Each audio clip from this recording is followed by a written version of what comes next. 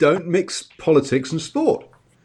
No, I'm not talking about politics. I'm just saying vote for me. That's all I'm saying. We haven't even started. Hello, everybody, and welcome to the Hash Rugby chat. Tonight we'll be talking predominantly about the Super Rugby World Cup warm-ups and obviously going to be number one, as Wales have done. But before that, we'll have a few little chat about Shute Shield and Currie Cup as they're ongoing as well. Just to make sure that Archibald feels uncomfortable on the show. Because, yes, he's joining me. How are you doing, sir? I'm doing well. Just shot out from a public meeting about our development of our local sports ground. So that's quite exciting for us, actually.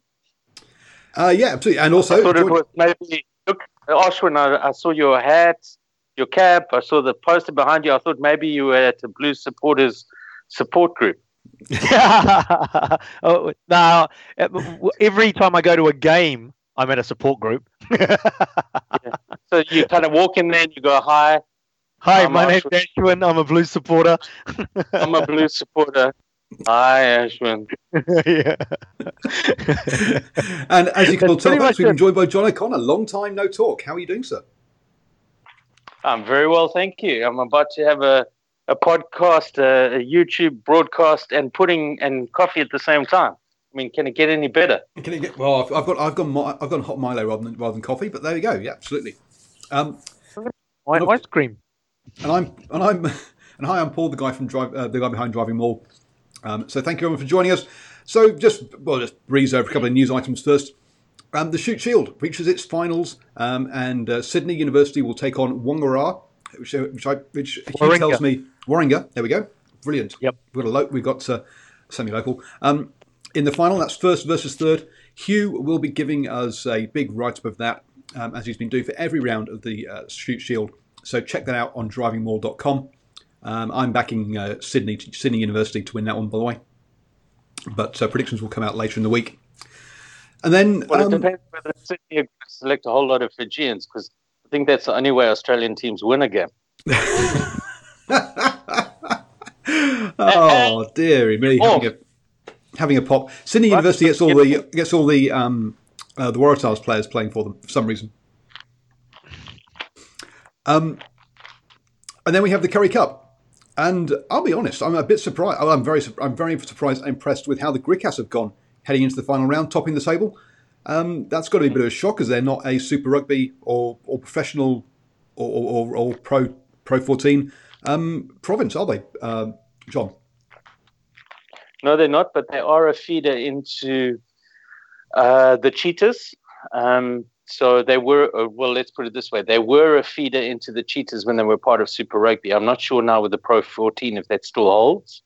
But certainly Griquas, have produced some Springboks, very famously one in the 70s called Manikis Roo, who was played at centre. So, yeah, Griquas got a long 100-plus year history of playing rugby, and that province is where Kimberley is found. That's the centre of Griquas rugby, and Kimberley is, of course, the famous place with all the diamonds and stuff like that. They're rich. Plenty of sponsors. Yeah, plenty of sponsors. They should be rolling in it. They should have the best players. They should have a Springbok team. So they have. They've come top of the log. Well, this is Western Province have been the side that dominated Currie Cup over the past couple of years. So they've dropped down into fifth this year. So there's one more round of games to go, but we'll see. So, but Tafel Lager, worth a drink, or is that one of the or one to avoid, John? Tafel, Tafel. Yep. Yeah, it's worth a go. So that's the Gricas sponsor. So they're Tafel Lager Gricas this year. Not bad. So not only.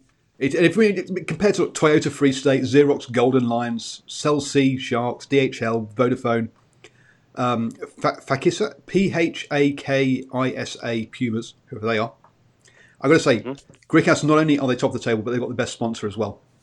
In fact, they've got a beer sponsor. Oh yeah. So just to say, you said that the Gricas used to sort of feed into the Cheetahs, but interesting enough, so they're not feeding into the Cheetahs anymore. And then basically the area that would be the Cheetahs, the Free State, has come second on the log as well. So obviously there's a bit of strength around that area. Yeah, you've got to think of it in terms of ITM Cup teams, right, in New Zealand. Yep. So for instance, Northland and Auckland may make up the Blues. So Griquas and Free State made up the Cheetahs. Right. Something similar like that. There only really was one province that had no real input from anywhere else, and that was the Sharks. So their Currie Cup team was pretty much minus Springboks. Minus Springboks might be on duty for whatever tournament they're playing in at that time. When they play the Currie Cup, it's basically their Super Rugby squad. And so is the Currie Cup split like the IT or the Mitre 10 Cup now in terms of a premiership and championship with sort of a top level and a bottom level and promotion relegation between them? What day is it today? What year are we in?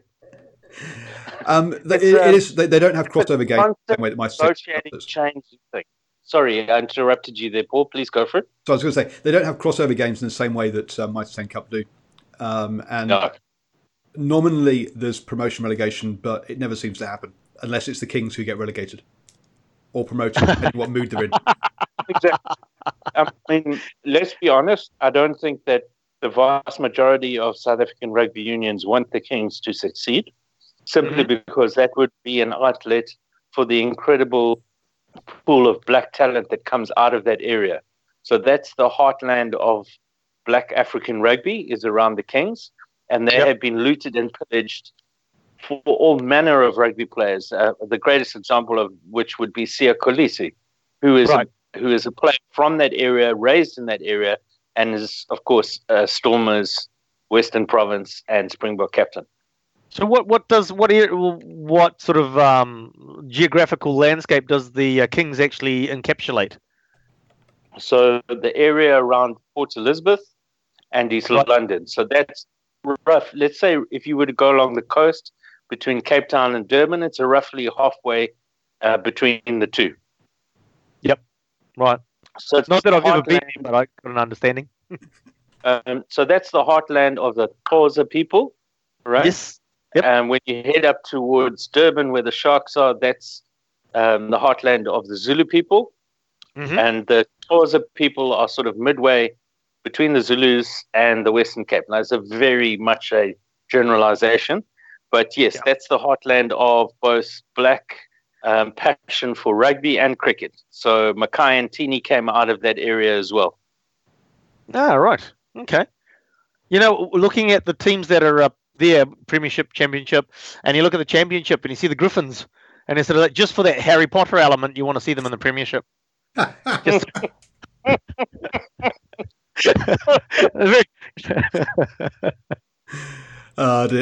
There's clearly some ones that have had their names for years, like Griquas and the Bulls. Other ones you think look a little bit more recently made up, and it's kind of like, we need to come up with an animal or with a nickname, guys. Let's just make it up on the spot and come up with something. Some of them look a little bit, and I think that's happened in Mitre 10 Cup as well. Otago, the Spinebacks or something silly. Razorbacks. There we go. It's a wild pig. That's why you go. You're all over this. All over it, mate. All over it. Yeah. Like a rash.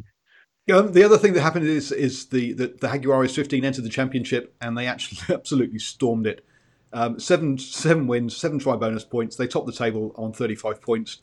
The Griffins, who Ashwin's new favourite team, picked up 24 points. So in just 7 games, they gained an 11-point lead. Men versus boys. So when we say the Jaguares, because I got the Pumas wrong and then got educated that it's not the Pumas from Argentina. Is the Jaguares an Argentinian team? Yes. It is, okay. Yes. And is this the first year that they're into the... No, they were playing as now don't ask me what this word means, but Google it. The Welwitschia. Welwitschia. Welwitschia is some, I don't know, some term that was relevant to them, and they were playing in the Currie Cup. So to understand this, you need to go quite far back into the 60s, where South Africa sent one of the great rugby minds of that period of South African rugby over to Argentina to help them develop their rugby. So he was a man by the name of Isaac van Heerden, who famously coached what was then Natal, has now become the Sharks, and coached a beautiful brand of rugby. And South African rugby invested in Argentinian rugby and helped develop the sport within Argentina over a period of decades. So there have been very close ties between South Africa and Argentina. So to give them somewhere to compete outside of the normal season, they included them in the Currie Cup. So whereas the Griffins, for instance, are Northern Free State, so the Cheetahs are around Bloemfontein, which is the capital of the Free State province.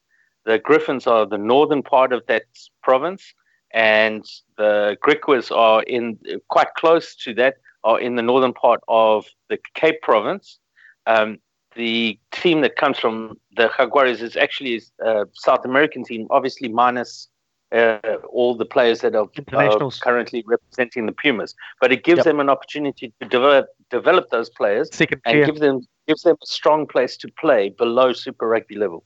Yeah, and a lot of their players from that were playing for the Argentinian 15 in the America's Rugby Championship before, where they played against the USA, Canada, Brazil, Chile, and Uruguay. So they've been. It's not like they've just appeared for this.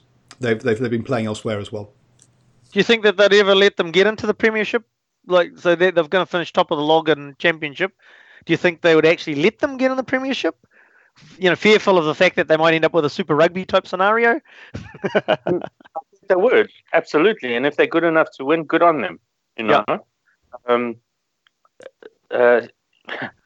don't think that, by the way, I don't think the Jaguares have been given nearly enough credit in this country for what they've achieved in the years since they started in Super Rugby. They were poo-pooed at the start, and yet they have far more travel than anybody else. Because nobody thinks that every single away game for them is across an ocean. Mm-hmm. Whereas the away game for the Chiefs here in Hamilton could be 2 hours up the road at the Blues. Yeah. Hour and a half. You kind of been listening to Driving Mall too often then before you came on, because we used to talk about the Jaguares in terms of that concept, and we felt that the quality and the sides has been there. It's just a case of obviously one day they were going to get used to the travel factor, and it looks like they've sort of come to grips with how they can manage the travel factor to sort of be very, very obviously. Well, I can't put enough varies in there. Competitive. I mean, they were in the final, so. I think you're right. There's like the old mainstream media and people that aren't so aware. It's just like, look, they've had a very hard road to get up to speed. Yeah. I mean, even they haven't had it quite as bad, but not far behind them are the Sunwolves. Because the Sunwolves, at least the Sunwolves travel north and south. So they don't have as much jet lag as the Aussies do. But half of the Sunwolves' home games are in Singapore. So their home game, half of their home games, they're still not in their own beds, in their own homes. Now that's not only that. And it's not only that, they're effectively playing in summer Singapore to Japan. It's not close. It's still a 9-hour flight as well between those two places. It's not like it's close. Oh. Anyway, a couple of other things that's been going off. The top 14 kicks off this coming weekend, amazingly enough. So that's that nearly year-round competition in France is about to kick off, which just does my head in, the fact that they're already starting. So good luck to all the players there. But you can run a year-round competition when you just go and get South Pacific players that you sign up to not release. Well, dearie me. Another shot fired. That's a shot fired. Shots fired. That is. I just want to point something out here. before we get too judgmental of the French top 14. Yep. August in the Northern Hemisphere is the equivalent of February here. Yes, but they keep going until June. Super Rugby starts in February, and the Mitre 10 Cup is still running. So players who played Super Rugby and are not in the All Blacks are still playing, and players who played Super Rugby and played Mitre 10 Cup rugby are still playing. Yeah. So it might not be the same competition, but they're still playing rugby. True, they are doing that. Josh was asking, have we talked about World Cup rankings and the Bledisloe Cup yet? No, we haven't. But we've got a few more rabbit holes to go down before we get there.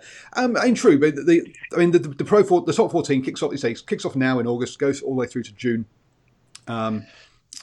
which basically gives them July or a 5-week break between the end of the season and the beginning. Effectively, or maybe slightly long, maybe as much as up to sort of a maximum of 8 weeks. But it is a very long season up in France. I mean, one of the ways they deal with it is generally they don't mind losing away from home. So they play their first choice team at home, and they will send. They'll quite often rest players for away games. So, as you say, it might look like a long old season because it is being 14 teams. That's 26 games, plus you've got your European Champions Cup on top of that. You've got your playoffs on top of that as well. So it takes it to 29 plus your 8 plus 3 if you do well in the European Champions Cup, which becomes an awful lot of games. But as I say, they quite often rest players when they go away from home, which is how the player toll, or how they do sort of player welfare there historically, and they have bigger budgets, they have bigger squads, so they can afford to do it. Well, let me ask you, Paul. Yep. Roughly, I hope everybody else is getting to see you because I can't for some reason. But no, you're all good. You're all good. Okay. Yeah, everybody's all good on YouTube anyway. Paul, do you know approximately how many games somebody who plays for France, how many games they're going to play approximately in a year, or how many games somebody who's in the All Blacks is going to play in a year? In the All Blacks, so the All Blacks, it will be because they tend to have around about 14 Test matches, but they'll miss at least 2 of those. Plus, you've got your 16 games Super Rugby, which they have to miss 2 of. So you're looking at somewhere in the sort of mid 20s for an All Black. So 26, 28 kind of region. And here's a crazy thing. The NFL generates way more money than rugby, in the many billions of dollars. If you are a wild card team and you win your wild card playoff match, and then you win the division, and then you win the conference, and then you play the Super Bowl, you'll play 20 games in a year. Whoa. 20! Well, I think the European ones are now capped something like 36 games per a player maximum, which gives you an idea. And if you are a top team and you didn't have to play a wild card game, your whole season will be 19 games if you go all the way to the Super Bowl. But the rest of the people who don't make the playoffs, they'll play 16 games in a year. And the NFL is an amazing competition when you think about to look at, because they have a whole bunch of regulations in there as well. Like they're only allowed to change their jerseys once every 5 years. They don't put I think there's something about not having so many sponsors on the jerseys and all this kind of stuff, and yet they generate way more revenue than rugby teams that have up to sort of, I think Scarlet's had something like 20 sponsors on their jersey recently. And they change their jersey every year. And yet NFL teams that change their jersey once every 5 years make just as much money or make actually more money. And you've got to say that some of this stuff is counterintuitive, but you do think that some of the rugby hasn't looked at the finances and the financing properly as to how this kind of works.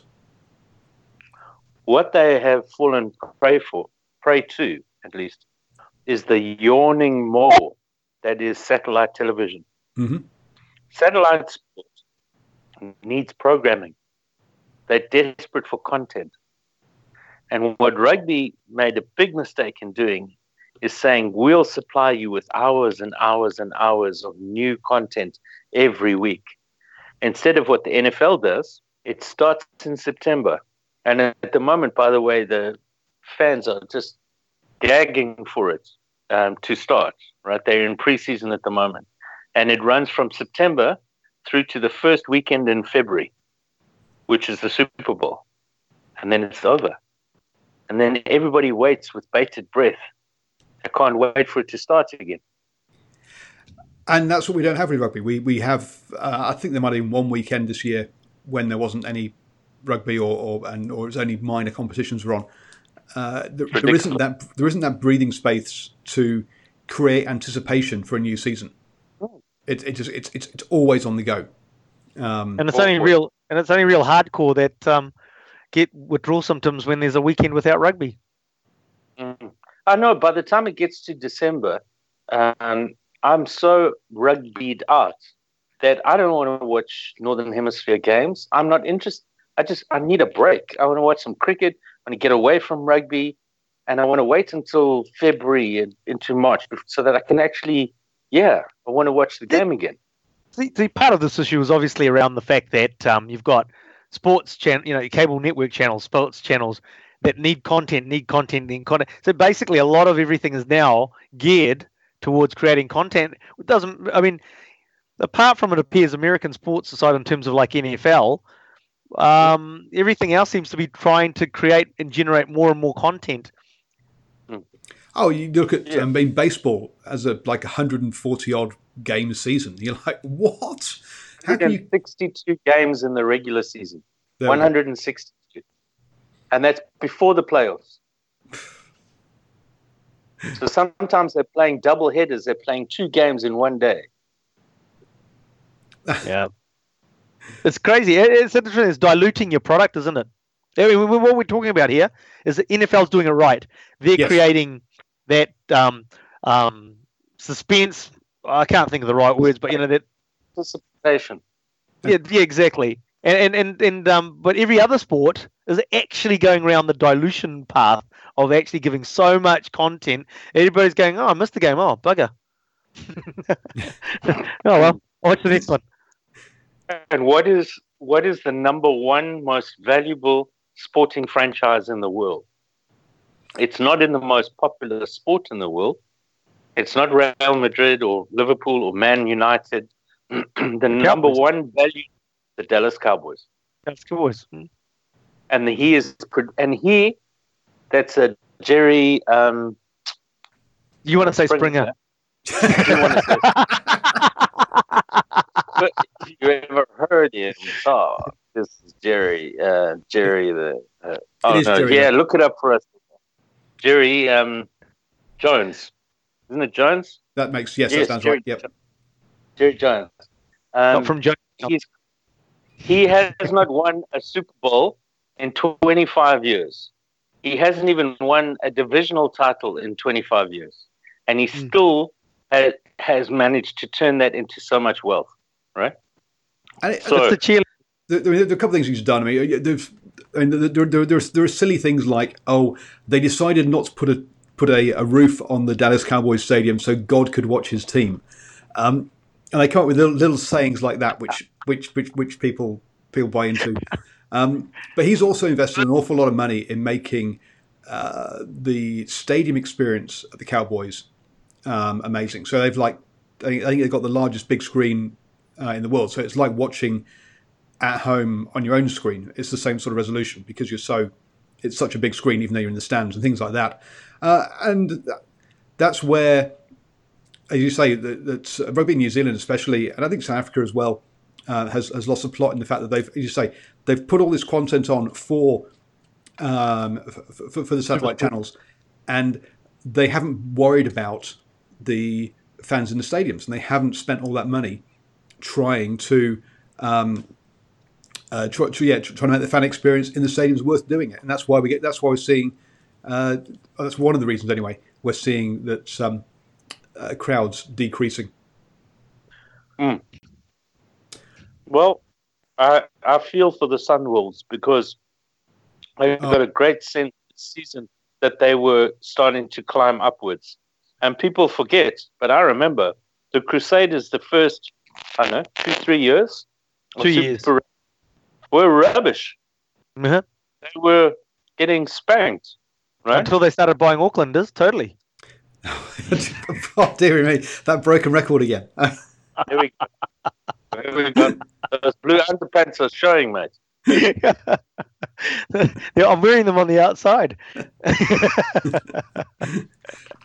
Mr. Super Blue. Mr. Super Blue, exactly. No, look, I mean, it's interesting you say that. Crusaders actually not a bad one to select there because, as you said, the first 2 years they were basically bottom of the log, so to speak. And then even it's sort of that third year they won the title in the third year of Super Rugby, and it was sort of like halfway through the season it was looking like the first two seasons, and then something a switch flicked, and things have basically carried on from there. But they've sort of fallen, and they've also now starting to see where their product's becoming diluted. You know, the fervour that the Cantabrians, people of Christchurch followed the team, that started to sort of disappear as well. You're starting to see, at a smaller stadium now, where you'll be lucky if it's half full at certain times of the season. You'll hear the, but you don't realise how cold it is. Well, we've got global warming, so surely it's warmed up since when you played at Lancaster Park. No, well, it's warmed up since Lancaster Park is my point. Right? So, but how can you say it's cold now, but Lancaster Park was warmer? That doesn't make any sense. So, look, the reality is that there's a dilution there as well. Let's also be honest that back in the 90s when Super Rugby started, games in New Zealand were in the afternoon. But by the time when they were getting to... And you had things like, look, the fans are so used to making the final, they don't bother going to quarterfinals anymore. And things like that. They wait for the final to get their tickets and things. They'll wait for the final. In fact, which is part of that dilution. Yeah. Some player news, because we seem to have managed to get through half an hour before we even got to the main topic, which is fantastic. French lock Paul Gabrielis has been cited for a ruck clear out, so he's in the same sort of situation as Scott Barrett, where he's going to have a hearing to see how much of the Rugby World Cup he may or may not miss. And we've also had Marcel Coetzee has been ruled out due to an ankle injury. No, it's such a sad story. Oh, so sorry. So I thought you were going to say no. It wasn't. He wasn't. That's not the case. Yeah. So that's the second Rugby World Cup on the trot that he's been ruled out for through injuries. He also, after the last Rugby World Cup, the last Test match he played was 2016. He went to Ulster, did his ACL, anterior cruciate ligament in the one knee in 2017. Did the other knee. No, he did it just after he got there. So 2016, he did the one cruciate ligament. 2017, he did the other knee, the other cruciate ligament, and almost gave up the game. And his selection into the Springbok squad after a really good season for Ulster was such a feel-good story, and now it's happened to him again. So were you shaking your head at the fact that he's injured again, or unfortunately got another injury, or was it a silly circumstances that he got the ankle injury? No, it's just one of those things, right? Yeah. But I just feel for him because he is to give you an idea of the type of person that Marcel Coetzee comes from, he came from a Afrikaans medium school on the south coast of KwaZulu-Natal. So that's kind of like saying he came from Raglan High School, right? Right. Unpopular, not known for producing provincial players either at Craven Week, which is the provincial schoolboy level, or international players. He wasn't selected to go to the Sharks Academy, but his parents paid for him to go. So rather than getting a scholarship, He chose to go to the Sharks Academy, where they're encouraged to study as well as play rugby. Mm-hmm. And when he finished school, the sort of 2 months between the end of year 13 exams and the start of the academy year in February, everybody else, there's a tradition in South Africa, it's quite common, where you go away, you party at the end of school before you start university, you all go different ways. People travel all over the country and party, and they have beach parties and all sorts of things. He went to the gym, and he went to his uncle who owned a gym, and he trained his guts out for 2 months while everybody else was partying at the end of school. And when he arrived at the Sharks Academy, he was physically and focused so far ahead of everybody else that within a year he was given a scholarship. Within 2 years he was playing for the Sharks. That's the kind of player that he is, right? Unfashionable background, hardworking, dedicated, absolutely who you want in your squad. And he's just been blighted in the last 3 years with injuries. Mm-hmm. Very sad. So I was going to say, is there any point in having these warm-up games, or should the team just keep everyone wrapped in cotton wool in training and then just jump straight into Rugby World Cup? You're damned if you do, and you're damned if you don't, aren't you? if you don't have any warm-up games, you're going to be undercooked before the World Cup, and if you do have warm-up games, there's a chance that somebody's going to get injured. Yeah, I agree. So I think the lesser of, it's probably not the correct saying to use, but the lesser of two evils is to play warm-up games. Well, it only is okay to not play warm-up games if other teams are not playing warm-up games. Otherwise, they will steal them out from you. Yep. And even in the NFL, they play warm-up games, and they hardly play any games at all. I think we've had to have warm-up games. There is that just this situation where we're having players who are picking up disciplinary and much more upsetting injuries that mean they're missing game. I mean, Gareth Anscombe's one we talked about last week. We're talking about Marcel this week. It's a real shame these things are happening. But this is part of sport, right? We can say it's part of a contact sport, or let's call it, what did Heineken Meyer call it? A collision sport, right? Yep. Ballroom dancing is a contact sport. Rugby is a collision sport. But even in ballroom dancing, in any sport, you're going to have injuries, but especially in a collision sport, it's going to happen, right? You've got Damien McKenzie, you've got Marcel Coetzee, you've got Pocock, who's had tons of injuries. Mm-hmm. You're going to get these things, and this is where depth counts, right? Yep. It is. And what do you think of England and Argentina that have both named their 31 already players for the Rugby World Cup a month out, whereas teams like Wales and New Zealand are going to be sort of waiting until the last minute to name them. Which approach would you take? Do you like the idea they actually put a stake in the ground now, but they could lose some more players, or do you think that way the players know who is going, or do you think you should keep the players guessing for a few more weeks? What do you think, Ashwin? Well, I think it's a horses for courses. Tell you the truth, I think if you're comfortable with the players that you've got and the players that you've chosen, there's no harm in actually going ahead and saying, okay, this is my squad that I'm taking to the World Cup, and we're going to work. And that's the combinations and everything that we're going to work on. In saying that, Argentina aside, I think England. I'm not. I think it's a provisional Rugby World Cup squad as opposed to a confirmed Rugby World Cup squad. But look, as I say, if it was a actual Rugby World Cup squad named 30 days out from a start of a tournament or however many days it is, look, it's horses for courses. So it can work because you've got a settled squad. You're now just working on combinations to make sure that everything's bedded down. Everybody knows the moves. Everybody knows the roles that they're playing, etc., etc. So it can work for you if you know what you're doing. If you know that that's the people that you want there. I think it's the other way around, actually. I think it's actually the thing to do if you're not sure. So you look at the All Blacks, you look at Wales, you look at Ireland. A year ago, you'd name 25 or so of their World Cup squad quite comfortably, and probably even more. And you know who's going, barring injuries, obviously.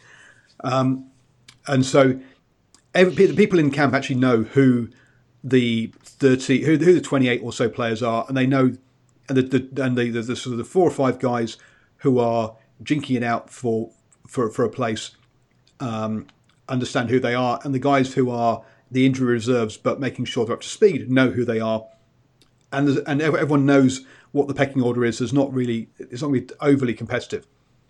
Whereas I think teams like England, perhaps South Africa to a degree, if you name it early, you're stopping some of the over fighting that you might get in, or over competitiveness you might get in the camp, where players are like, okay, we know 10 of the players who are going, but there's still 30 guys around fighting out for 20 places, and they're going hammer and tongs in training and perhaps overdoing it. And I think what Eddie Jones has done is he's gone, right, guys, I'm going to say who it is now so we can actually concentrate on combinations rather than players trying to outdo each other. Whereas I think that's where Eddie Jones has gone down. For the Pumas, I think don't think they've got another warm-up game, so they've just said, right, look, warm-up game's done, here's our team. But I think South Africa could actually possibly do that, because at the moment, I'm not sure South Africa know, well, from the outside, it's hard to say who their best team is, because their so-called first choice and their so-called second choice teams have both been winning and both been doing really well. So yeah, for me, it is a horses for courses one, but I think, but the opposite way around to Arsenal is it for squads that are unsettled, it helps settle them down, whereas settled squads don't need to name yet because they know the players know their roles and who they are.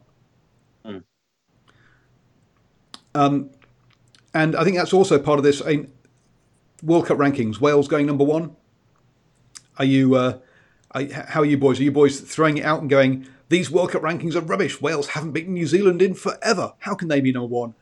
Or I'm not too fussed about it, to tell you the truth. I mean, like, it's paperwork for my mind. It's not what happens on the field. Who cares, right? Obviously, it's nice to have the tag of number 1. Obviously, there's a lot of confused people around.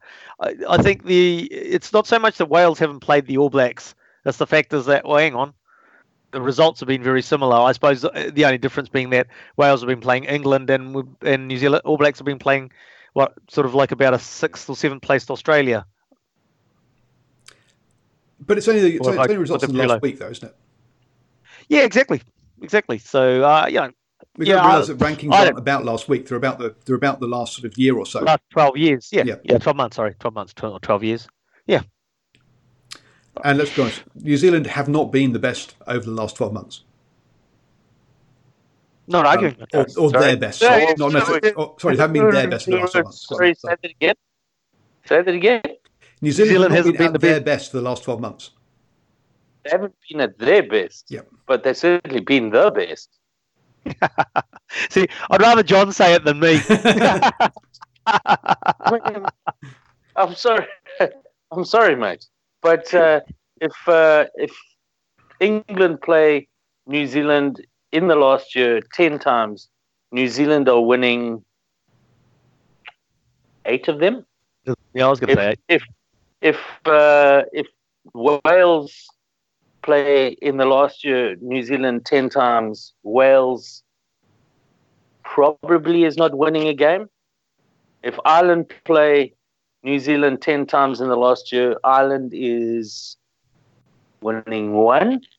Ireland have got a 50-50 record against New Zealand over the last, since the last Rugby World Cup. But these are one-off games, except for the two matches they had. In the second one, the All Blacks gave it to them at home, right? So, New Zealand, and I'm saying this, New Zealand is not my first team. Mm-hmm. I live here. New Zealand, of course, the Springboks are where my heart is, because that's where I got up at early hours of the morning with my dad. The bottom. Yeah. But there's no doubt that New Zealand have been the best team in the world in the lot. I mean, if you play 10 times against New Zealand, there's no team in the world that's going to have 5 wins.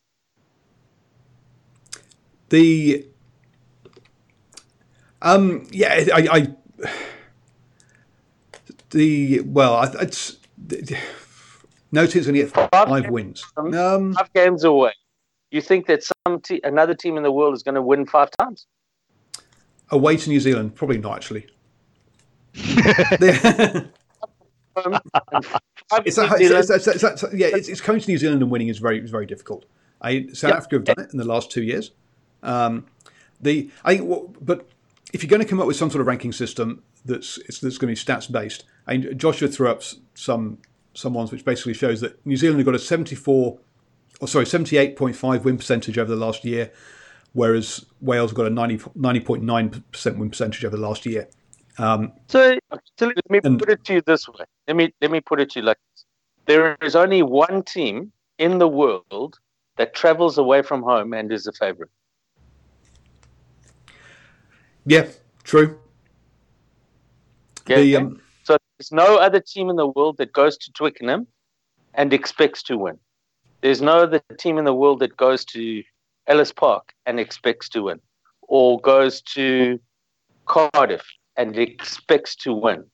Doesn't matter where in the world they go outside of their home base, they are the favorites. There's only one team. That's it, right? Everybody else struggles away from home. The All Blacks win. True, but if you're going to have a ranking system that's going to be done statistically, it's going to come down to those wins. New Zealand have had one of their worst years in probably about a decade now, with that 78% win rate, and so Wales admittedly haven't played New Zealand, but they can only beat the teams they've played, and they've done that. Wales, but the crazy thing is, the last year includes a Northern Hemisphere tour, but it doesn't include a Southern Hemisphere tour. If Wales had come south in the last year, what do you think would have happened to them? They did come. Where did they go last June? The rankings aren't purely on the last 12 months games. Every game gives and takes away points, but obviously if you go on a winning run of 14 games, which is what Wales did, then you're going to be gaining points and not losing them, and you're going to move up the rankings. Yeah. So but it just points out that the ranking system is flawed, and there is never going to be a perfect ranking system. We need to get Duckworth, Lewis, and Stein into it. Yes. And as someone said, oh yeah, Wales must have won more scrums than New Zealand recently. That's why they won.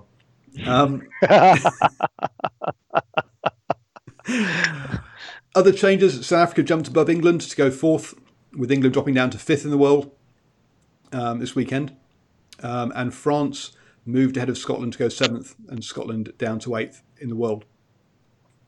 I still think what we can see from the world rankings is that we have the top 5. I think are the 5 that have got a realistic chance of winning at the Rugby World Cup, and I think outside of that, you're talking good luck.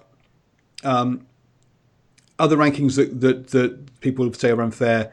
I mean, Argentina and Netting have dropped out of the top 10 now, and Italy as well, because they always play high-ranking teams, so they never win.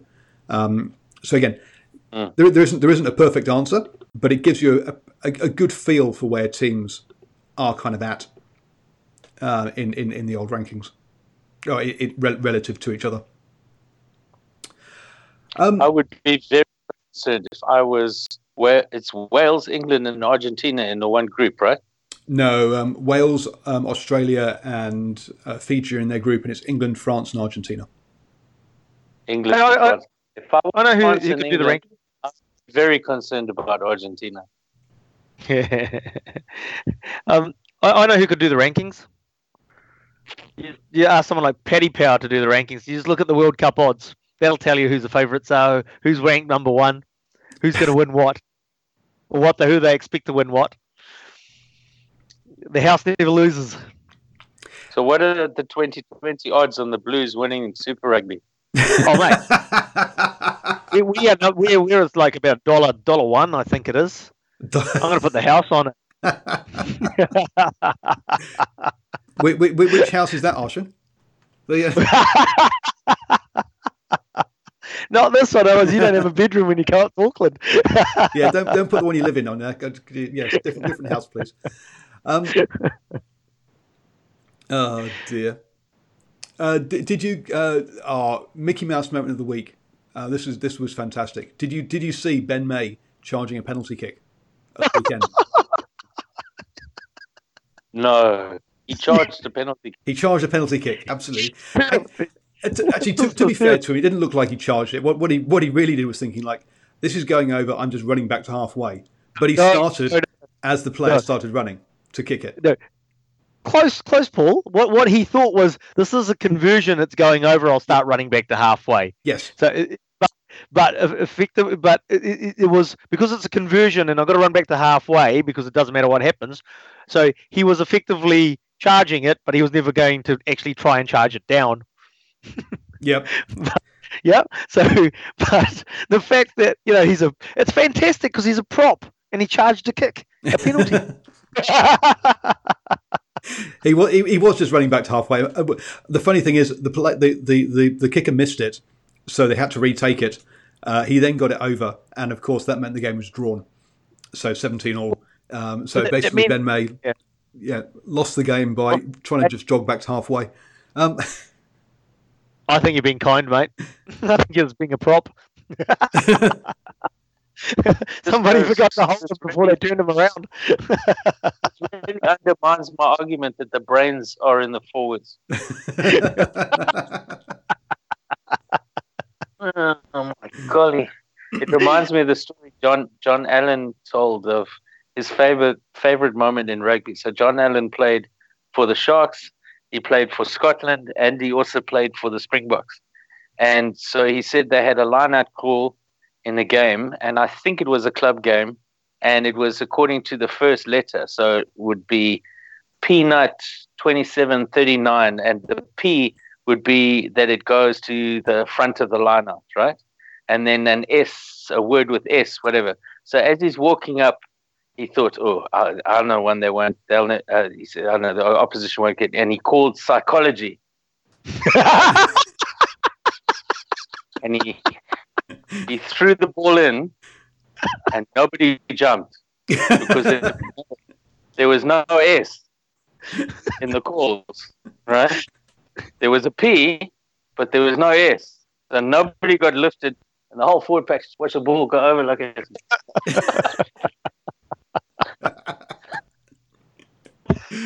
Oh dear. Yeah. Doesn't help with the stereotype of the forward pack, does it? No, not really. Just run through some of the results from last weekend. New Zealand beat Australia 36-0. We'll talk about that on the All Black session tomorrow night. Wales beat England 13-6. South Africa beat Argentina 24-18.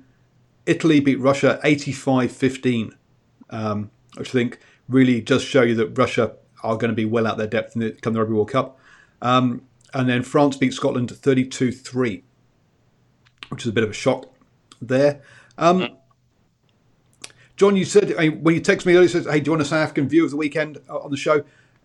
I've only seen the highlights, didn't watch the whole game, but South Africa versus Argentina, that was a lot closer than I was expecting the game to be honest. Argentina even led at half time, I think. Just remember, though, that the vast majority of those players were probably third choice, so Springbok players. Yep. So there were only 5 players who were in the match day squad from the previous week in Argentina, and I think all of them were on the bench. So there was only 5 out of 23 that played on Saturday.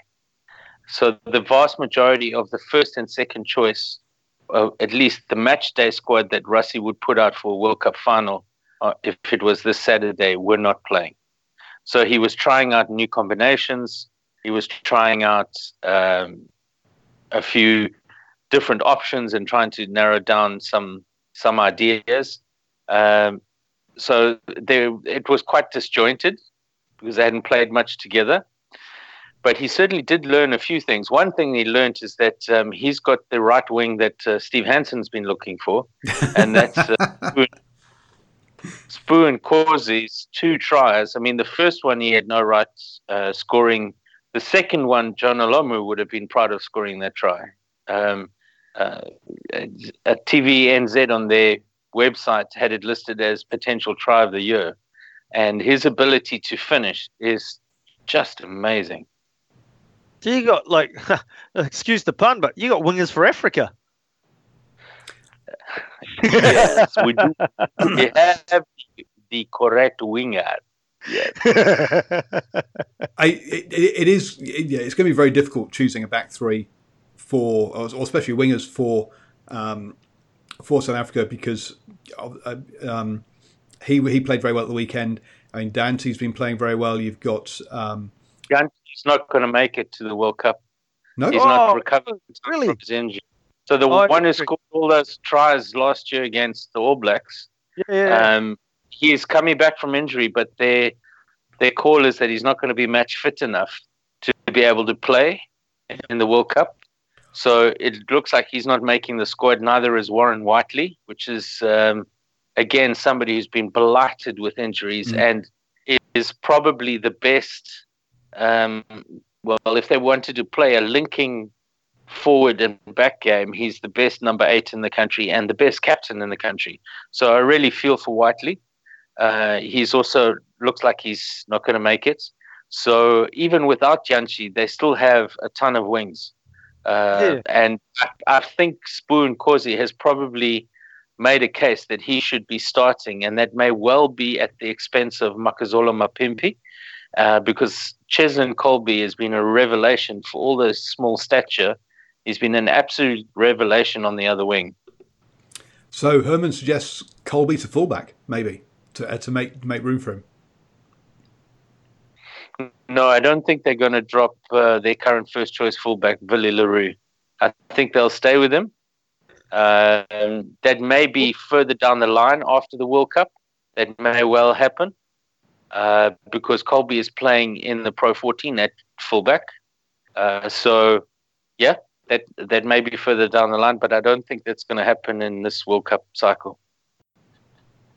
The Stephen has just put the TAB odds up for us, so I'll just put those on the screen. Canada, Georgia, Tonga, USA, all at 500 to 1 or 500 to 1. That sort of sums up how good the rankings are, eh? When you got the number 1 ranked nation at 4th favourites according to a betting agency. Yep, that's an interesting one. But remember, odds are not just taken on what the bookies think who will win. They're also being affected by the money that's been put down. So the odds according to the money that's been taken in, right? So you can take an indicator when the book opens. When the book opens, you can see who the bookies think will win. But from then on, it's very much influenced by how much money has been put down. Yep. Spreading the risk. Yep. Let's all go for USA at 501. Is that their jeans they wear? It's all in the jeans. All in the jeans. I was just going to say, sorry. So before we move on, sorry, Paul. I was just going to say, so surely some of the administration at within South African rugby needs to look at where they sort of put games. So, like, they had the South Africa-Argentina game at Loftus, if I'm correct, and like there was 20,000 people there or something, or it was a very poor crowd. And it's just like, why wouldn't you sort of pick a small? Well, is there a small ground to play it at? Or look at ticket prices or something, especially when you know that's a warm-up game, all that sort of stuff. It's just like, well, yeah. See, I'm scratching my head here. All the heat's coming out. Look at it, the South African Rugby Administration, and my scalp is starting to itch. The problem with South African rugby is not quotas. It's not political interference. It's administration and leadership. It's not talent. It's the only country in the world that can challenge New Zealand for sheer athletic rugby talent. But not leadership talent, not coaching talent. And that's where New Zealand pulls away from South Africa. So the leadership of South African rugby is historically, going back decades and decades, is really poor, right? There were only how many tests in South Africa this year? Is it two test matches? And the two most powerful. What was the third one? So it was Australia was the first one, wasn't it? No, so it was two, because then Argentina this time. Yep. So it's two. So there's two test matches. And the two biggest stadia is where they gave the two test matches, and the most powerful, two of the three most powerful rugby unions, right? So they were always going to give it to Ellis Park because it's the biggest, bigger than Newlands, and the Blue Bulls are powerful. So that's it. It would make sense to send it somewhere else, but they're not going to, because they don't make decisions based on what's best for the game. They make decisions on what they think are best for themselves. Yeah, and that's one of the things that we've seen is that Argentina, and what they took them to Nelson last year in New Zealand, and they get taken to the smaller grounds. It spreads the game around the country, and means fans who wouldn't normally get to see the All Blacks play live get the opportunity to. And there's no point putting Argentina on at Eden Park. They could have sent that game to East London. They could have sent that game to Kimberley, which is where the Griquas are. They would have sold out. The whole town would have been, just having the Springboks there, the whole town would have been green. There would have been excitement the whole week. It would have been fantastic. But no, they're going to send it to Loftus. Because, as you say, the administration's been the issue in terms of picking coaches and the like as well. So you've got Rassie at the moment, who's obviously, I think he's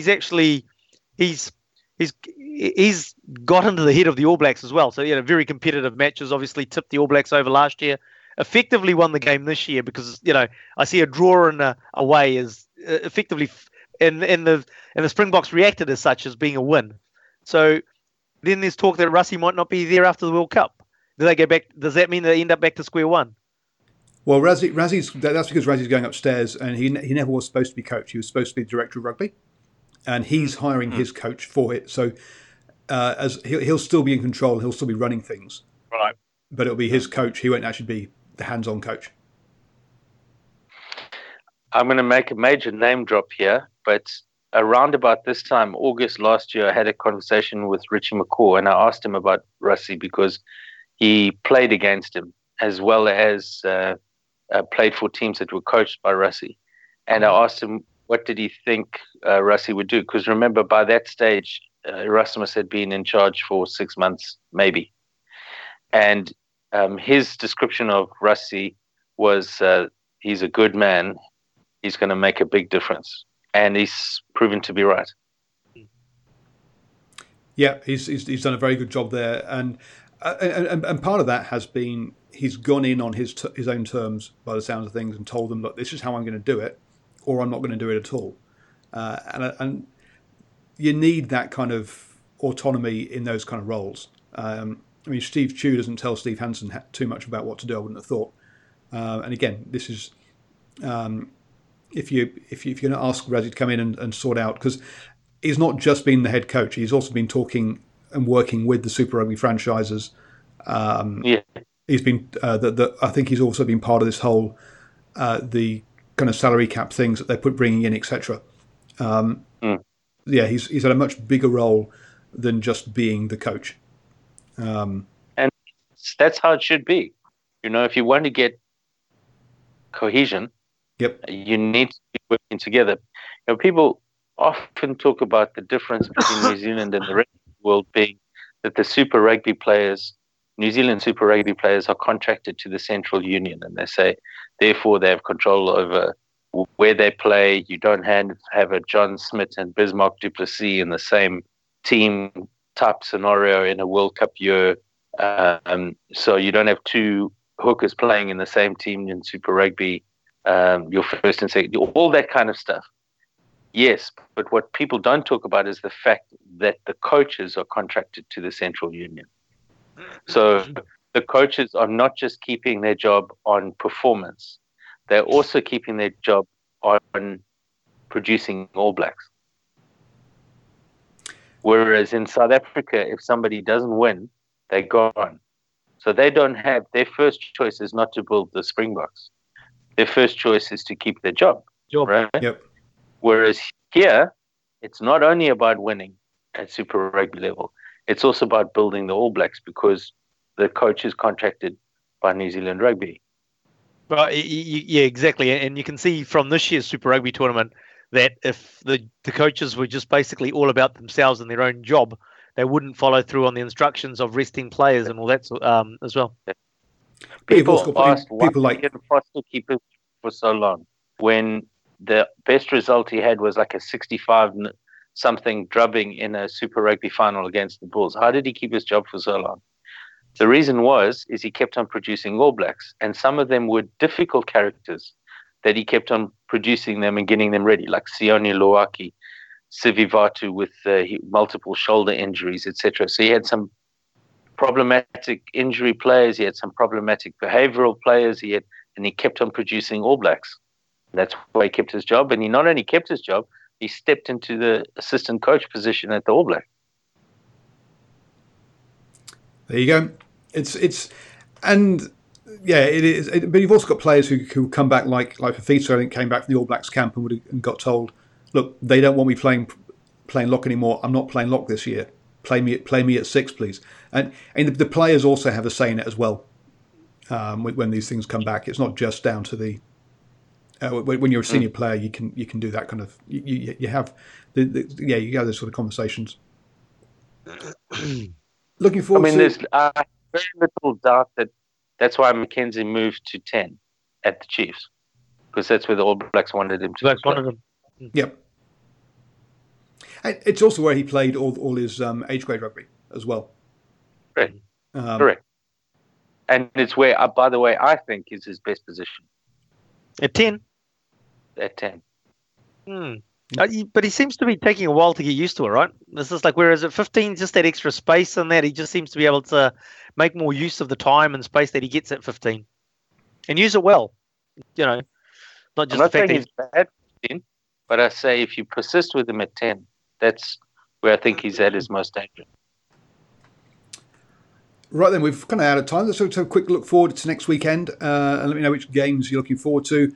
We've got Tonga Western Force, Scotland France, England Ireland, Uruguay South America 15 or South America 15, and Canada versus Leinster. Anything jump out? England Ireland. Yes, well, yeah, England Ireland. Yeah, it's going to be interesting, that one, isn't it? It's to see, because this is Ireland's, and obviously Ireland put out an experimental side that put away Italy a couple of weekends ago. Yeah.